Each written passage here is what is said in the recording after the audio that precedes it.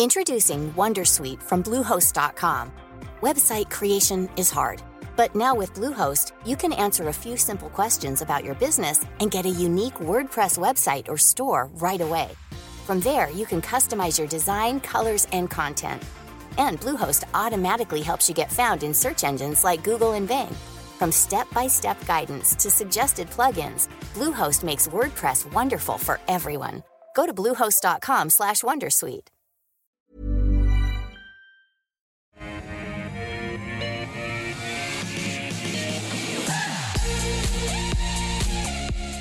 Hello, welcome back to AusBiz as we kick off the afternoon with The Call. Great to have your company.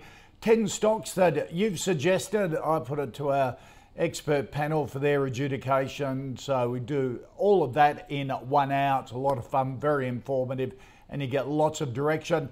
One of my favourite panels today, Andrew Whelan, our friendly Queenslander from Toowoomba, from DP Wealth Advisory. Andrew, good afternoon to you, and Henry Jennings from Marcus today. Welcome. Hi guys. What the hell's happened to the market this morning? I checked it at 11 o'clock and it was going nicely, and it was about 50 or 60 points, and it's down 10 now. Down 63. Yeah, Henry, what's the reason for the turnaround? I'm not sure what the reason for the turnaround, apart from the usual factors that we've got to play. I've got to say, watching Federal Reserve Chief Jerome Powell last night didn't fill me with an awful lot of confidence. He seemed to have no idea what was really going to happen, and pushing the can down the road seemed to be the way to go for the Fed. We're down now 62 points, Koshi, I've got to say, and it looks as if one of the triggers for this, and I suspect it's a big trigger, is the 10-year yield has gone through 2%, 2.02%. So we're seeing that interest rate rise, really denting the market again. Luckily, BHP and the iron ore stocks have held up because the rest of the market has fallen over, especially so in the industrial space, and CSL, which is down 3% as well today. They are talking in the newspapers this morning about how they're no longer researching into COVID-19 and that side of things. So not good in the industrials, which have, I guess, outperformed slightly in the last few days, but it's once again looked ugly, and from 50 up to 60 down, that's certainly showing that the market is still in a pretty grumpy mood, and we're not anywhere near the bottom for the time being, that's for sure. Yeah, and Andrew, the volatility on the American market, I do updates for Sunrise of the morning, and we finish them just because of time changes, all that sort of stuff, with about an hour to go. And that last hour on the American market is like the Wild West over the last 3 or 4 weeks. Anything can happen. You're getting 700-point turnarounds in an hour. Yeah, so my 9-year-old daughter has at the moment decided that 3 o'clock in the morning is an appropriate time to come in and say hello to mum and dad. Mum immediately goes straight back to sleep. Dad, of course, is just like, well, I'm awake. And I made the mistake of looking a couple of days ago, and the NASDAQ, as an example, was down 5%, and I went, holy bother. And eventually got back to sleep about 4:30, and then I thought, well, I'm in for a day of pain. And then woke up at 6 or 7 or whatever it was, and the thing had turned around 5%. And I'm just like, this stuff is unbelievable. So You're right, volatility. And as we just discussed, even today, a 2% move in our market. It's been quite a period of time since we've seen that. Not a lot of rhyme or reason. I see US futures are positive at the moment, for whatever that means. But it's not a lot of fun out there. No, it is just crazy at the moment. And, you two are not as old as me, but we're all old buggers, and we remember the crashes of the past were always preceded by intense volatility, weren't they? Where bears are tackling the bulls, and all of a sudden a big crack appears. Yeah, perversely, Koshi. Yes. Sorry, you go, Henry. Go for it. Unfortunately, yes, we are old enough to remember a big crash. My first one was 87, and I've been around about 5 or 6 years when that happened. So I do go back a fair way. I think what is really happening at the moment, and I think Andrew and yourself both alluding to this, the mass movement in such a short space of time. this isn't human beings doing this. This isn't human beings changing their mind in the last hour and saying, oh, you know what, let's sell it down 700 points. These are the computer trading systems. And unfortunately, this mass concentration into ETFs, and we've had such a huge uptake from new retail investors that have plowed billions, trillions into the ETF market. When it turns, it can turn very quickly. And unfortunately, the computers then just take over. And once they start to take over, it does snowball. And then, of course, they're linked to everything else. So if the equity market's taking a pummeling, they will put the money into the bond market. And if that's taking a pummeling, the gold market, everything is linked to everything now. And this is not the normal conditions. This is not human beings changing their mind on the spur of the moment. This is computers in charge of the asylum. And we've set these systems up and we've pushed on and go, and this is what they do. So be careful what you wish for with these computer trading systems, because this is what will happen. It gets nasty. Andrew, Will, the evil ETFs, it's all... Bring it on. It's funny you should mention that, Henry, because I just got an internal note about an hour ago about the size of the ETF market relative to the whole market, 134 billion, so a lot of money. Talking Australia here, and obviously we're having a global conversation, but the statistic I'm about to give you suits my narrative. ETFs are 4% of total market here in Australia. So, managed funds are still bigger than ETFs. So, but Henry's right, on a broader space, if we talk about algorithmic trading as opposed to those evil ETFs, as I understand it, algos are about 85% of total trading on the ASX. Wow. Whereas us dinosaurs are simply only 15%. So that to me is probably the bigger issue here.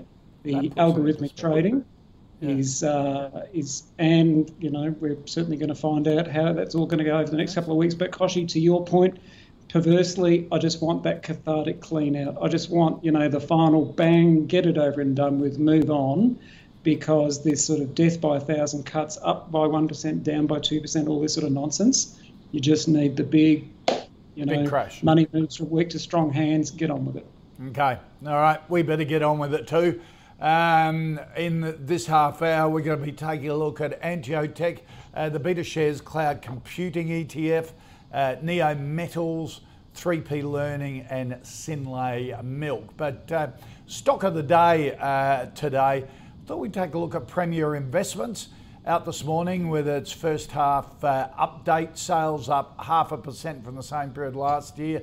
Online sales jumping 27%, making up a quarter of total global sales. Markets liking the positive report. Shares up around 5% today, considering many retailers have struggled in the last quarter. Henry, what do you think of the Premier Investments result and the stock? Yes, cost discipline is very much the Premier Investment story. And I guess part of that cost discipline is the fact that they're not taking any of the landlords' rent increases for gospel and actually fighting back on those to the extent where they're actually closing 4 stores because landlords aren't being reasonable on the readjustment in rents given the fall in foot traffic they're seeing, and some of those are kind of high-profile stores as well. So it's interesting. These guys have really played hardball with their landlords. It has shown in the results. It's a pretty solid result, especially given the challenges that we've seen in the supply chain and all the other aspects. That online side of things is growing well. It's up 4.6% today. Solly Lou once again showing that it is the premier retailer in the country, but it is a question of him playing hardball with his landlords and ensuring that costs don't blow out and he doesn't see these rent increases coming through post-pandemic and no increase in that foot traffic. So for me, it's probably a hold here. It's hard to get really, really excited about it just at the moment, given the headwinds the market has, but it's a pretty solid result. Cost discipline has been the key to this one. Smiggling the world, pajamaing the world. They have done an exceptionally good job. They are a quality company. No reason to sell this one, but given the headwinds in the market, I'd be reluctant to be chasing this higher at the moment. You may get a chance if there is this cathartic clean out that Andrew's talking about. I've got to say, I feel like I've had a cathartic clean out in the last week or so. So I don't know what we're waiting for is even more cathartic and even more of a clean out. But I think there may be a chance to get this one closer to $26 than $28. But right. We'll see. Yes, as Henry was alluding to, if you're a parent that has spent a fortune at Smiggle or on Peter Alexander pyjamas, being a shareholder in Premier at least gives you a chance to get some of your money back. Andrew, what do you think of the update and Premier? Yeah, you're right, Koshi. Every time I walk past Smiggle, I'm trying to sort of grab Miss Nine and just sort of take a ride around, because otherwise that's the next hour gone. The update was good. Solly Lou is probably arguably the best retailer in Australia. Certainly Jerry Hart would be up there too, but I think Solly probably pips him there. I like it. It's trading well under consensus. It's a PE of around 17 relative to its peers, which is about 21 times. So you do have a little bit of safety there if things were to correct. Henry's right, if we do get the final, and by cathartic clean out, I just want a 5%, really bad day, bang, once and done. So if we want to have one of those days, everything will cop it. But all other things being equal, I'm happy to buy Premier at these levels. Okay, all right. Let's get in the stocks that you want us to take a look at. And Henry Paris wants a view on Anteo Tech. Sort of an industrial tech business into surfaces, isn't it? And different types of services, but they've got into rapid testing technology and the like. It's an interesting business. It is. We'll always have Paris. Anteo Tech, I've got to say, it is a mixed bag of businesses. As you rightly point out, it is kind of a technology business on surfaces, and they do have two kind of prongs to their business. One is the rapid antigen testing, which of course we're all desperately in search of, although it's probably going to go the same way as hand sanitizer at some stage, and there was so much of that made that eventually it was all cut price. But these guys are pushing ahead with their rapid testing, which is a good thing, and certainly the market has been pushing higher on that. They've also got some anode technology as well in the battery space, again using this technology for surfaces. It is an interesting stock. It has really pushed ahead on the back of the rat test side of things as opposed to the anode side of things at the moment. But it's got an interesting 12 to 24 months coming up with some good pipeline of announcements, I would say, to come.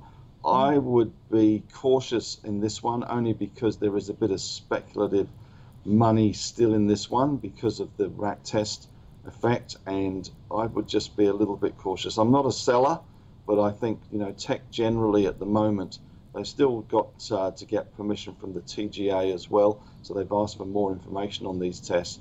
So for me, I think I can't bring myself to buy it. It's just a bit too inflated at these prices. Maybe between 25 and 30, but that's 10-15% down. So maybe that would give you a little bit more margin of safety. All right, Andrew.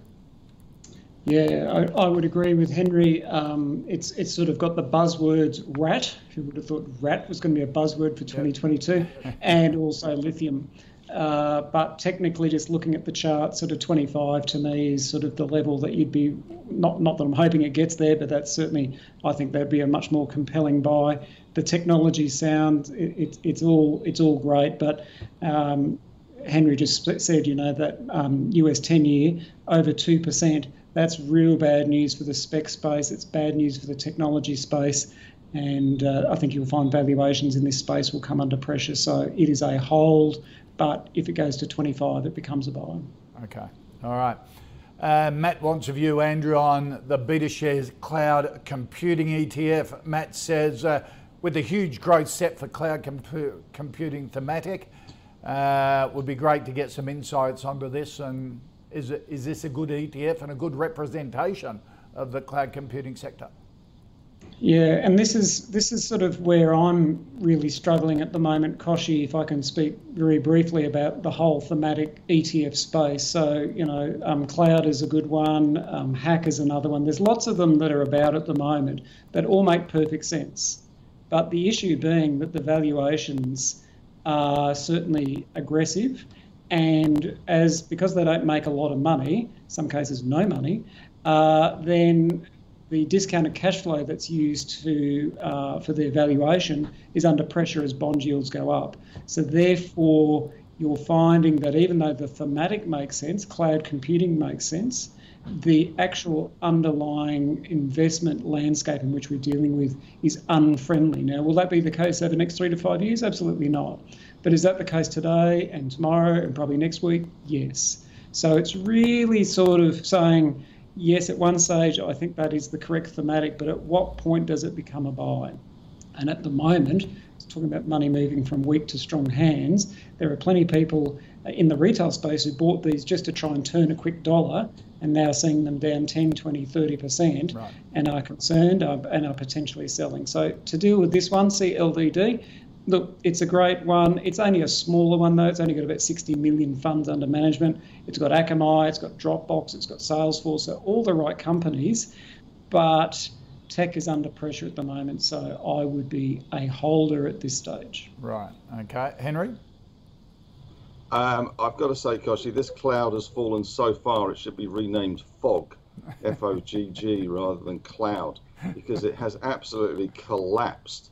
And although the thematic is fantastic, as Andrew rightly points out, some of these thematics, the stocks underlying the thematic can be massively expensive and very, very prone to pullbacks. This one back in November was 17.23, and here we are at 12.28. That is a big fall for this ETF. And for a lot of people that are new to ETFs and a lot of people who are new to investing, they would have looked at the theme and gone, oh, cloud computing, it's getting bigger. The problem is cloud computing is probably overpriced and it becomes a commodity, and there's a lot of competition in it as well. And unfortunately, when the market gets rattled, and we've seen that at the moment, market being rattled big time, these things are the first casualties. These things just get chucked out, and this is what's happening at the moment. Would I be buying it here?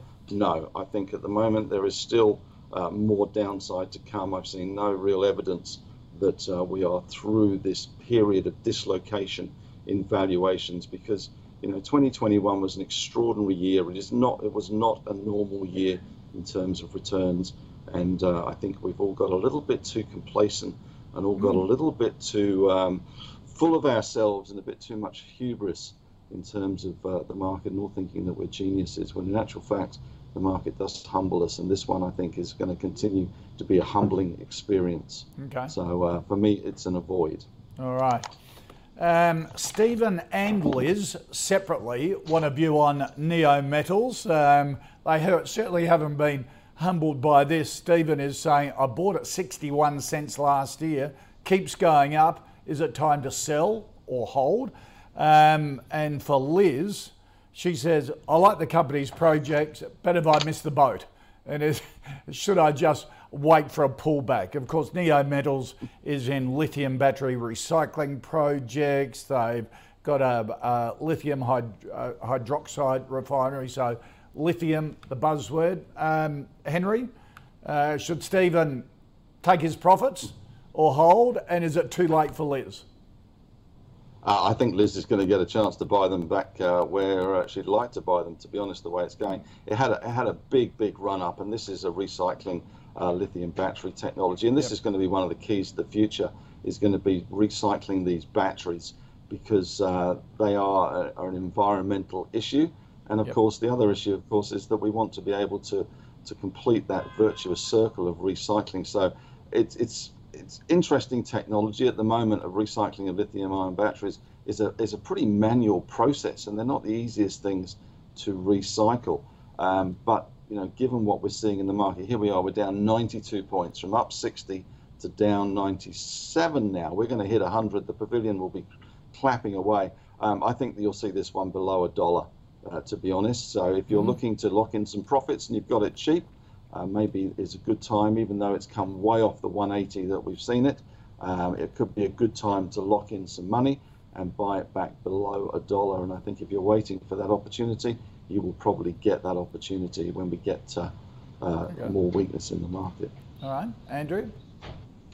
Yeah, technically, and I guess we have to be driven in part by technicals at the moment, because there's not a lot of rational thought going on. 1 to 110 seems to be sort of the level for it. noting that it was $1.80 there just a couple of weeks ago. But I'm, again, ESG focus and all the buzzwords and all that sort of stuff. But if I paid 60 cents for it and I could be knocking it out at 120 or 130, why wouldn't I be doing that? So I can certainly see it's going to come under more pressure as the market comes under pressure. So it is not a buy till around that dollar mark. Okay, all right, and take some profit. Similar vein to Henry. Yep. Andrew, Damien wants a view on 3P learning. Damien saying now that it's back to school in a year where many might be wanting their kids to fast track and catch up with the curriculum that they fell behind on during the pandemic. Is this a good stock to get into? Or will it be afflicted by the general tech sell-off as it's not making profits yet? Would Kip McGrath be a better option to enter the after-school education market? 3P Learning is an online education group. Teachers, 250 educators work for it, and they say that they're serving schools in 100 countries, 17,000 schools use their platform. Yes, my 9.5-year-old seems to be getting a pretty good run today. Hello, Isabella. I know you're not watching, but I'll give you a call out anyway. And two of their main products that they have, 3PL, is Mathletics and also Reading Eggs. Yeah. So when she was in grades 1 and 2, I think it was, they were staple offerings in the Violent household. So, and you talk about 17,000 schools, 5 million users. So it's a pretty decent user base. Where they're hoping to get growth from is shifting into the sort of the consumer space. Are they going to be sort of able to get additional users from that point of view? And they're aiming for about 20% growth from the consumer. Now, is that achievable or not? I mean, if we're in an inflationary environment, what was one of the big drivers of inflation that we saw out of that data earlier this week? It was around rising fuel costs, rising cost of living. Are you going to, as much as you want to look after your kids and educate, what's more important, put on the table and driving them around everywhere, or paying for additional after-school stuff? So I think it's aspirational, but I'm not quite sure it's the right environment. It's trading near consensus. Consensus is about $1.68 versus sort of where it is at the moment. I don't mind it, but I certainly wouldn't be buying it at these levels. So I would say it is at best a hold. Okay. Is Kip McGrath a better alternative? Again, coming back to, so Kip McGrath, again, is sort of that after-school piece. So again, coming back to what I was saying before about rising cost of living pressures, I think at least 3PL is underwritten by the school piece. Kip McGrath doesn't even have that, unfortunately. Yep. Okay. Henry?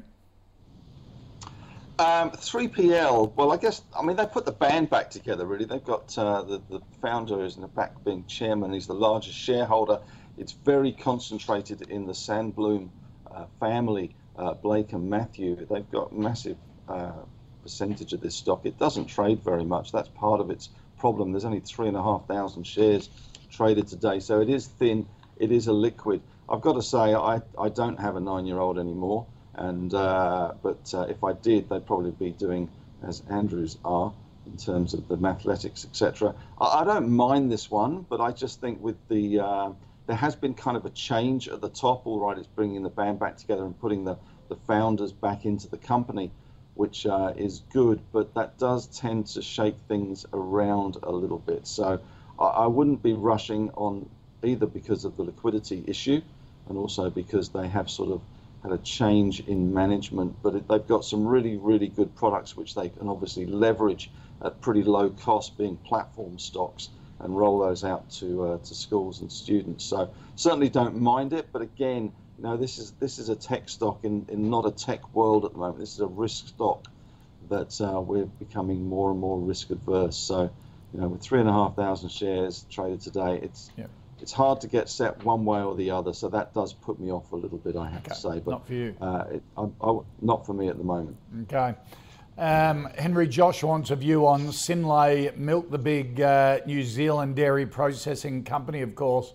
It rode the wave for a couple of years of infant formula, milk powder sales to China and Asia and the rest of the world? Yeah, it did. I got to say, when it rode the wave, it didn't ride it particularly well. And it was a laggard. Kind of the wave flipped over it and it missed it, whereas the A2s of this world and the Bellamy's and those sorts of things rode the wave extraordinarily well for a short time. These guys are sort of the product behind the marketing, if you like.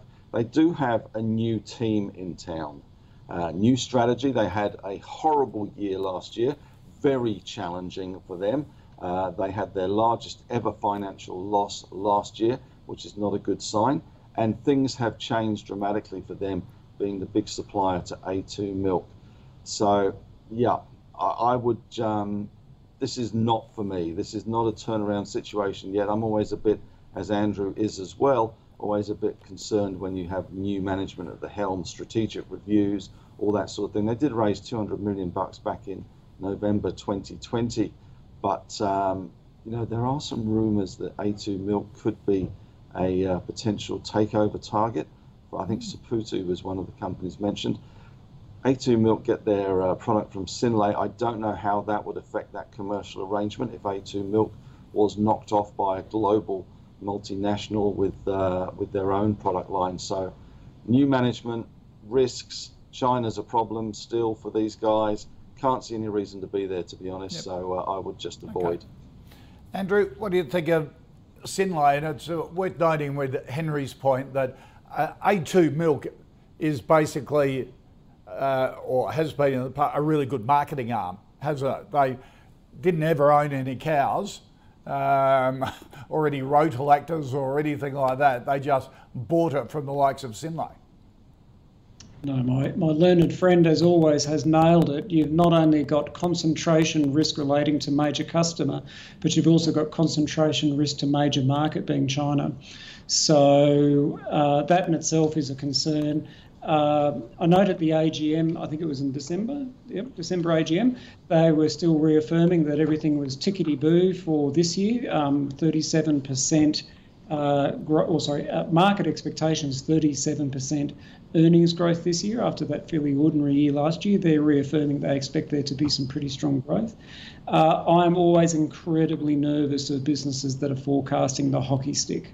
So in other words, seeing that big upturn in earnings. Yep. So this in itself, between heavy reliance on A2 milk, heavy reliance on one particular market, the hockey stick, we've got 3 amber lights flashing. So this is an avoid. Okay. All right. Let's look at that horrible chart too. Just a shocker. Let's recap the first 5 stocks and our stock of the day. Premier Investments, a hold from Henry, a buy from Andrew. Antiotech, a no from Henry. If it got it down to around 25 or 30 cents, it would be more attractive. A hold from Andrew. Beta Cloud Computing ETF, a hold from Andrew, a no from Henry.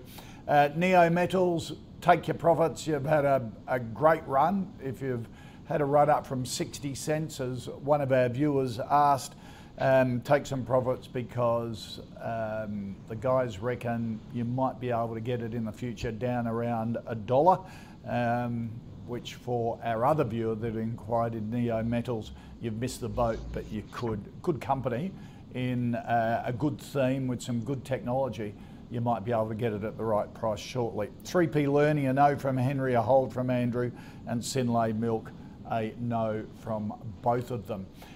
Coming up in this 30 minutes, the second half of the call, we'll be covering BetaShares Global Healthcare ETF, Yogi, the Vanguard Global Value Equity Active ETF, Strike Resources, and Briscoe. All right, Andrew, IC wants a view on the BetaShares Global Healthcare. He's in it at the moment. Is there any merit in keeping this in my portfolio? Yeah, so if we think about things going to custard, what are areas of the economy that have more predictable, resilient styles of earnings? And one of those would be healthcare.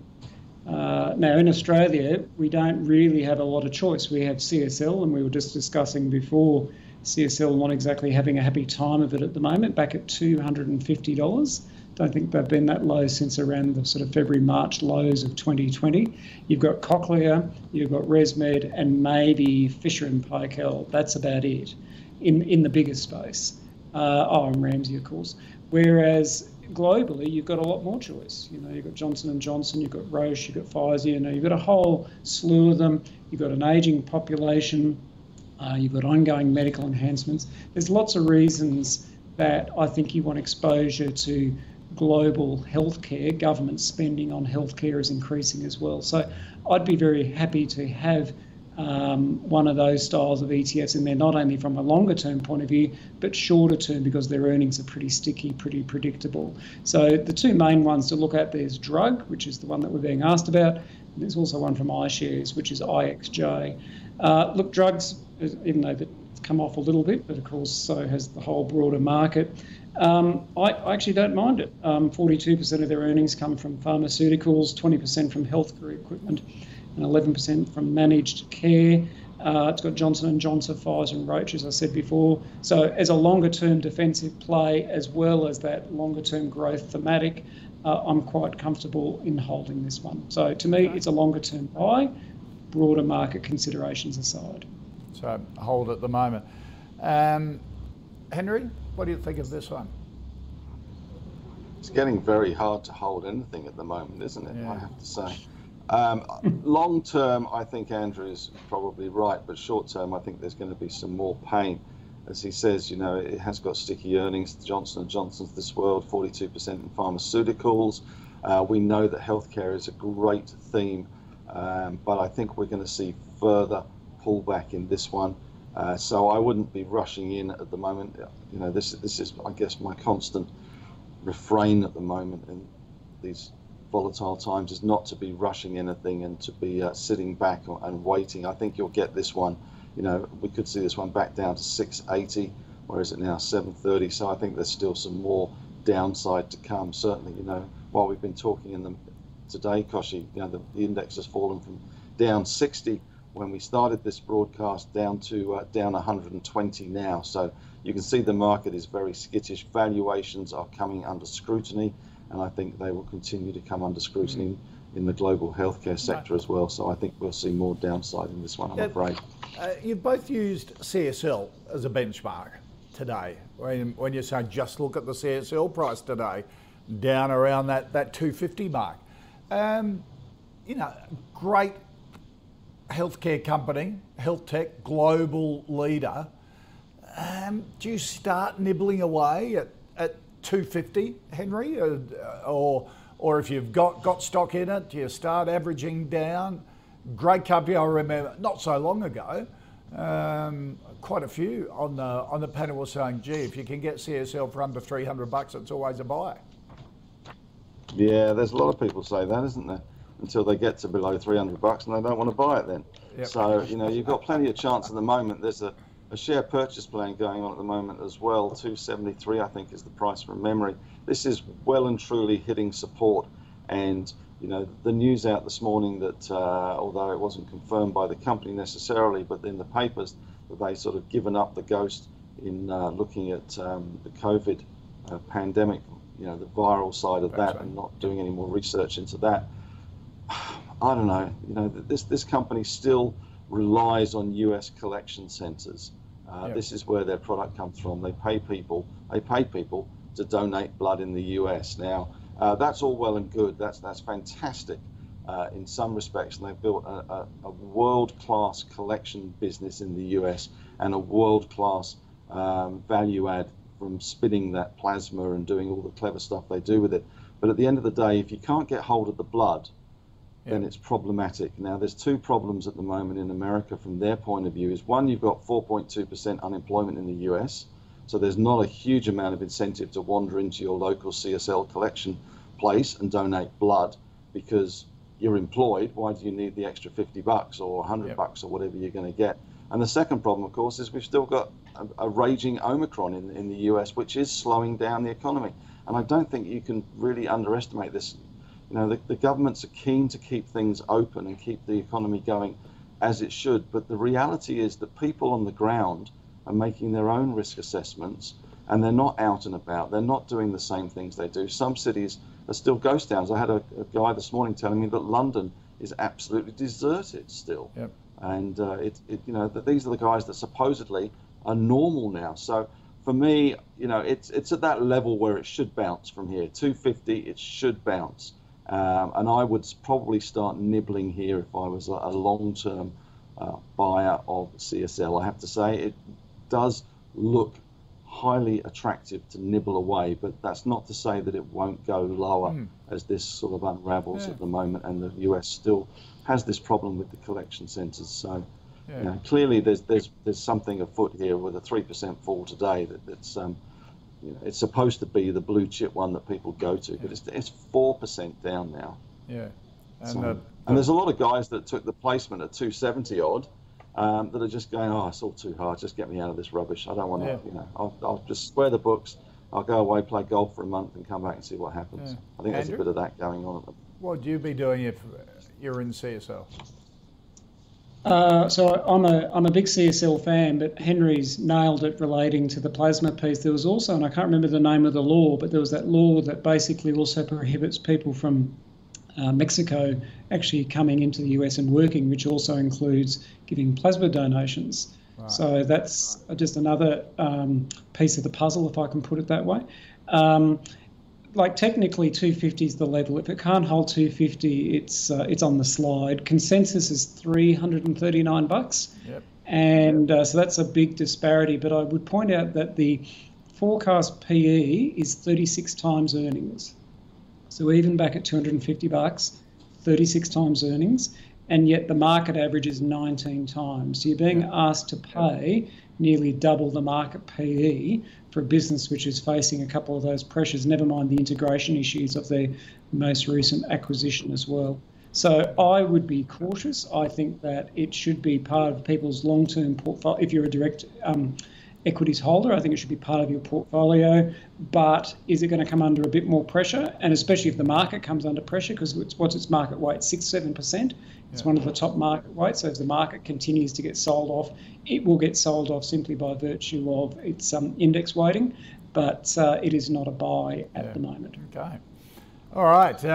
David wants a view, Andrew, on Yogi. He says, I've done unusually well out of WiseTech, and since Yogi seems to be in the same field, you have positive thoughts on it, Andrew. Of course, Yogi is a logistics tracking platform for freight, both land, sea and air. Is it really similar to WiseTech? Sounds it. WiseTech-ish. Right. It's got sort of more cloud-based stuff going on as well. We've covered this a couple of times now at 16, and then it went to 21, and we're now back at 15. I don't mind it, but it really, I guess, there's a few things going on with logistics. I've got a friend of mine who owns a trucking business as an example, and he cannot find drivers for love or money. Yeah. So you've got supply chain constraints going on, and that's just one person with one business. What's the impact of COVID on their business as well? So that sort of concerns me. They do work with 4 of the top 10 global freight forwarders in the world. So, they've certainly got a boutique business, not a boutique, they've got a blue chip client base. They've also got Thorney Investments on the register as well. In fact, I think they are the largest shareholder with around 8 or 9%. So they certainly have quality shareholders. They've got a quality business, but you've got some systemic industry issues going on. And again, in times of market uncertainty, do you want to be buying this, or do you want to be looking at BHP or CSL or something like that? So to me, it's a hold. A hold, did you say? Yep. Okay. WiseTech just came up on our ticker, down 8% today. Oh, dooly. Xero is down 6%. Henry, what do you think of Yogi? Well, I think we're having that cathartic clean out that Andrew's been talking about. As we speak, we're now down 140 points for the index. And there's only 2 stocks that really are in green at the moment. That's Rio and BHP, amazingly. But the rest of the market has absolutely cratered in the last hour. It must be something that Andrew and I have said. People have followed us. As far as Yogi goes, yeah, it's a $44 million market cap. It has its moments. Logistics software is a complicated world. They talk big percentages in terms of growth, but in terms of actual money, the implied revenue run rate's $2 million. Really? Yep. So I can't get very excited about this one. They talk a good game, they talk good percentages, but really and truly not for me at this time. Okay, all right. Andrew, Scott wants a view on the Vanguard Global Value Equity Active ETF. Scott was saying, moving into an inflationary environment with higher interest rates, would this be a good diversified option for part of the portfolio to get access to value stocks? If not, what are the other options the panel would consider for value exposure? Yeah, good question, Scott. And in fact, so we're talking about things that are up and down today. VVLU up at the moment, up 0.21%. So, which is good news for the Sarand super fund.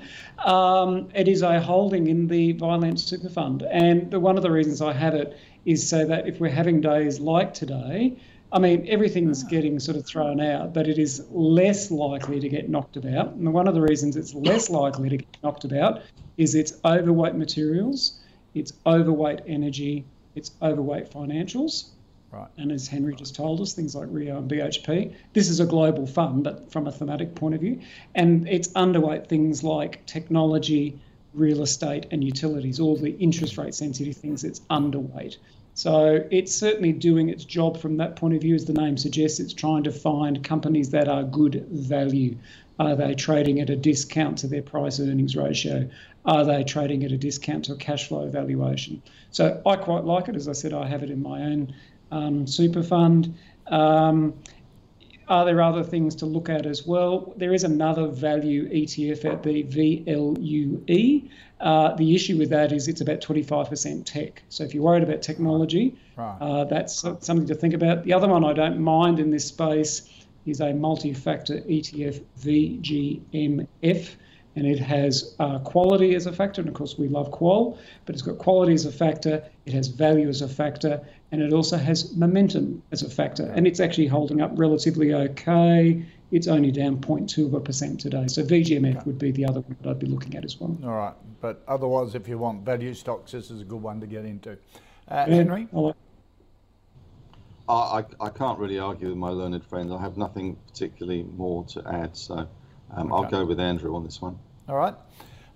Stuart wants a view, Henry, on Strike Resources. It has an iron ore project in WA. Stuart says, I purchased Strike at 29 cents to get exposure to iron ore.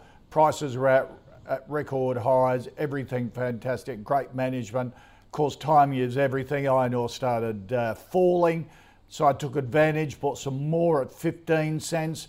Now I've got a large holding, a bit concerned that should I cut my losses when taking out a speculative buy like this, would the experts sort of recommend he sort of get out of trouble now or just let it play out?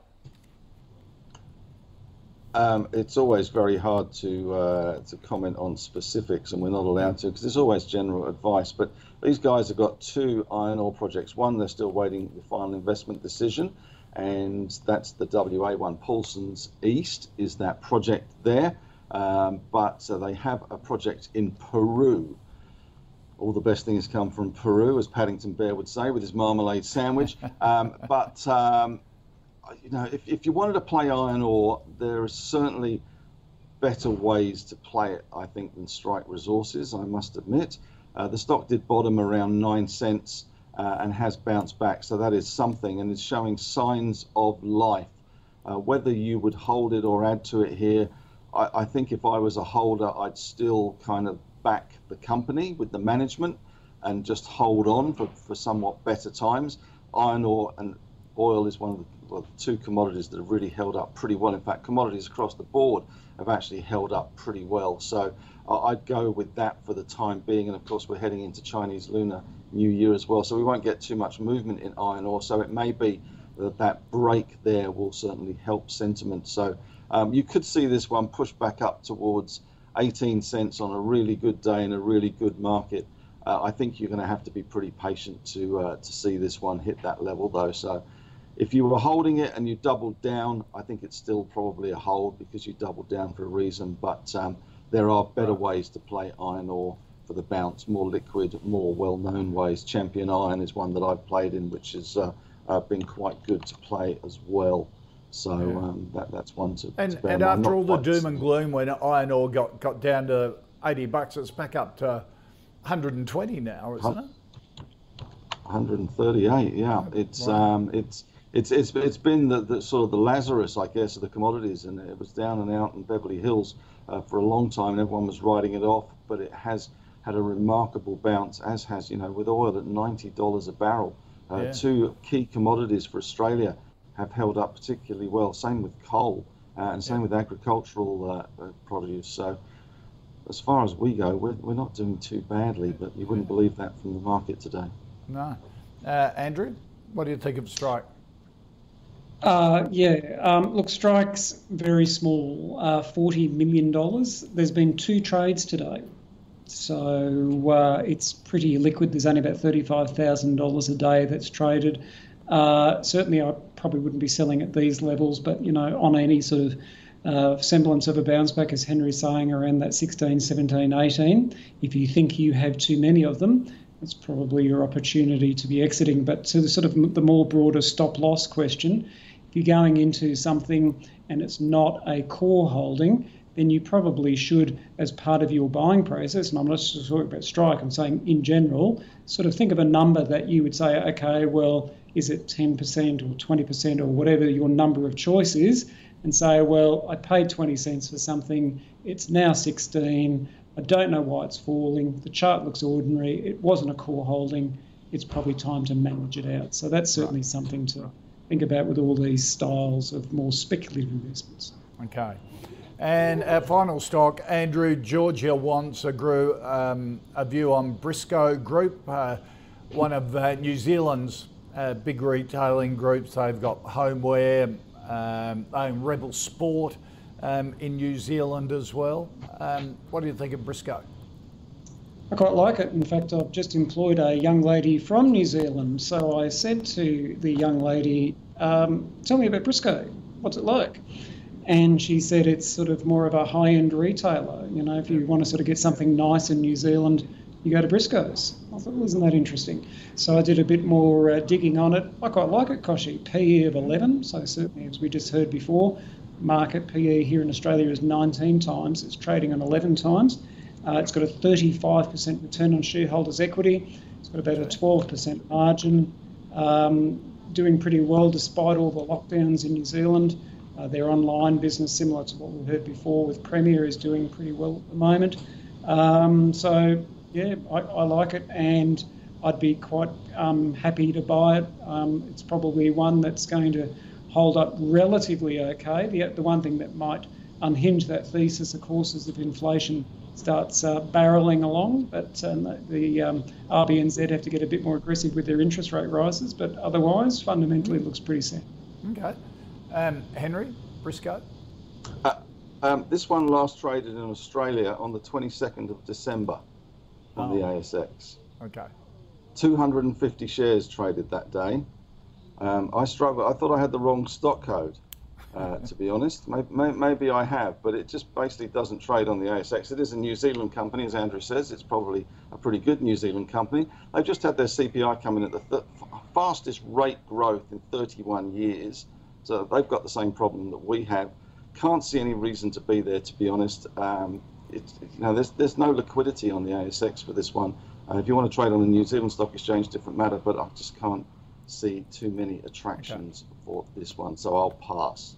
Okay, just quickly before you go, the way I love trying to get into the minds of professional investors like you guys, when you get economic data coming out with inflation, you've got the Fed last night going, okay, interest rates, we are going to increase, and probably a number of times this year. Henry, how does that play in to your portfolio management now? That we're getting real indication, interest rates are rising. Reserve Bank next Tuesday is going to have to sort of do a mea culpa and say, well, 2024, I know we argued about this last year, but maybe rates are going to rise a lot earlier. How does that affect your focus on your portfolio? Well, we've all known that interest rates are going to rise. Let's face it. Anybody that doesn't or hasn't thought that has had their head in the sand. The problem is that central banks around the world have been reluctant to get in front of the curve with this one. They've been very reluctant to be aggressive. And even last night, Jerome Powell was a bit wishy-washy at times and a bit, we'll see how things go kind of thing. I think the market needs some clear communication on this, because what they don't want to see is the inflation get worse. And the problem that they have in the world at the moment is that the oil price is rising and housing costs have been rising, which are the two big components that have been going up in the US. So as far as portfolio goes, in the small cap portfolio that I run, it has had a horrible, torrid time, it's fair to say. And I've had 50% in cash. So if I haven't had 50% in cash, it would have been absolutely decimated. Risk assets are really not a popular place to be at the moment. Now, at some stage, that will end, and we're gearing up and looking at things that we will be buying when the dust settles. But at the moment, there is still a lot of dust in the air, and it's not just the interest. The interest rates are part of the problem. What has been the biggest problem is valuations have just got too dumb, and the likes of the SPACs and the NFTs and the digital and the crypto and all this stuff, fast money chasing stuff, it's just got too silly. Right. And when it unravels, as we are seeing it at the moment unraveling, it unravels very, very quickly. And what that does is it kills confidence, and it takes a while to get it back. But at the moment, it's more about finding the stocks that you love and that you want to buy on days like today. CSL might be one of those at $2.50, who knows? But that's really our focus now. Okay. If you're trying to sell now at 6,800, you kind of missed the boat, really. It's now a question of trying to time the entry. Yeah, Andrew? Share markets climb stairs and go down elevators. Right. So, from the point of view of what should you be sort of thinking about, Henry's spot on, instead of wallowing in a bit of self-pity, if I could put it so bluntly, start building the shopping list. Yep. What are companies or ETFs that I think look attractive? And so that would be, something proactive that you can be doing now. Yep. From a support point of view, this could drop another 300 points. This could go down another 5%. And I was just reading before, over the last 28 years, the ASX has fallen by more than 10%, 16 times. Right. And the average fall is 17%. Right. So if that's going to happen, 6,500 or thereabouts for the ASX S&P 200 is probably that support level. So between now and then, if it gets to that point, you need to be building that shopping list. What are the moat-like businesses I like if I like direct equities? Or if I've got an ETF portfolio, do I change my risk profile? Or what are particular markets that I want exposure to that I don't have at the moment? So now's the time to be getting on that front foot. Great advice. Andrew Whelan from DP Wealth Advisory, Henry Jennings from Markets Today. Thank you, chaps. Appreciate your time. Thanks. Thanks, David. Thanks. All right, Andrew. Let's recap our final 5 stocks. Peter Shares Global Health ETF, hold from Andrew, a no from Henry. Yogi, a hold from Andrew, a no from Henry. The Vanguard Value Fund ETF, Global Equity Value, a yes from both of them. If you want a core of value stocks, Strike Resources, a hold from Henry, a no from Andrew, and Briscoe, a yes from Andrew, a no from Henry. If you would like any stocks for me to put to our expert panel, put them in an email, the call at ausbiz.com.au or tweet us using the @AusbizTV handle. To check out all the stocks in the calls portfolio, head to ausbiz.co/portfolio.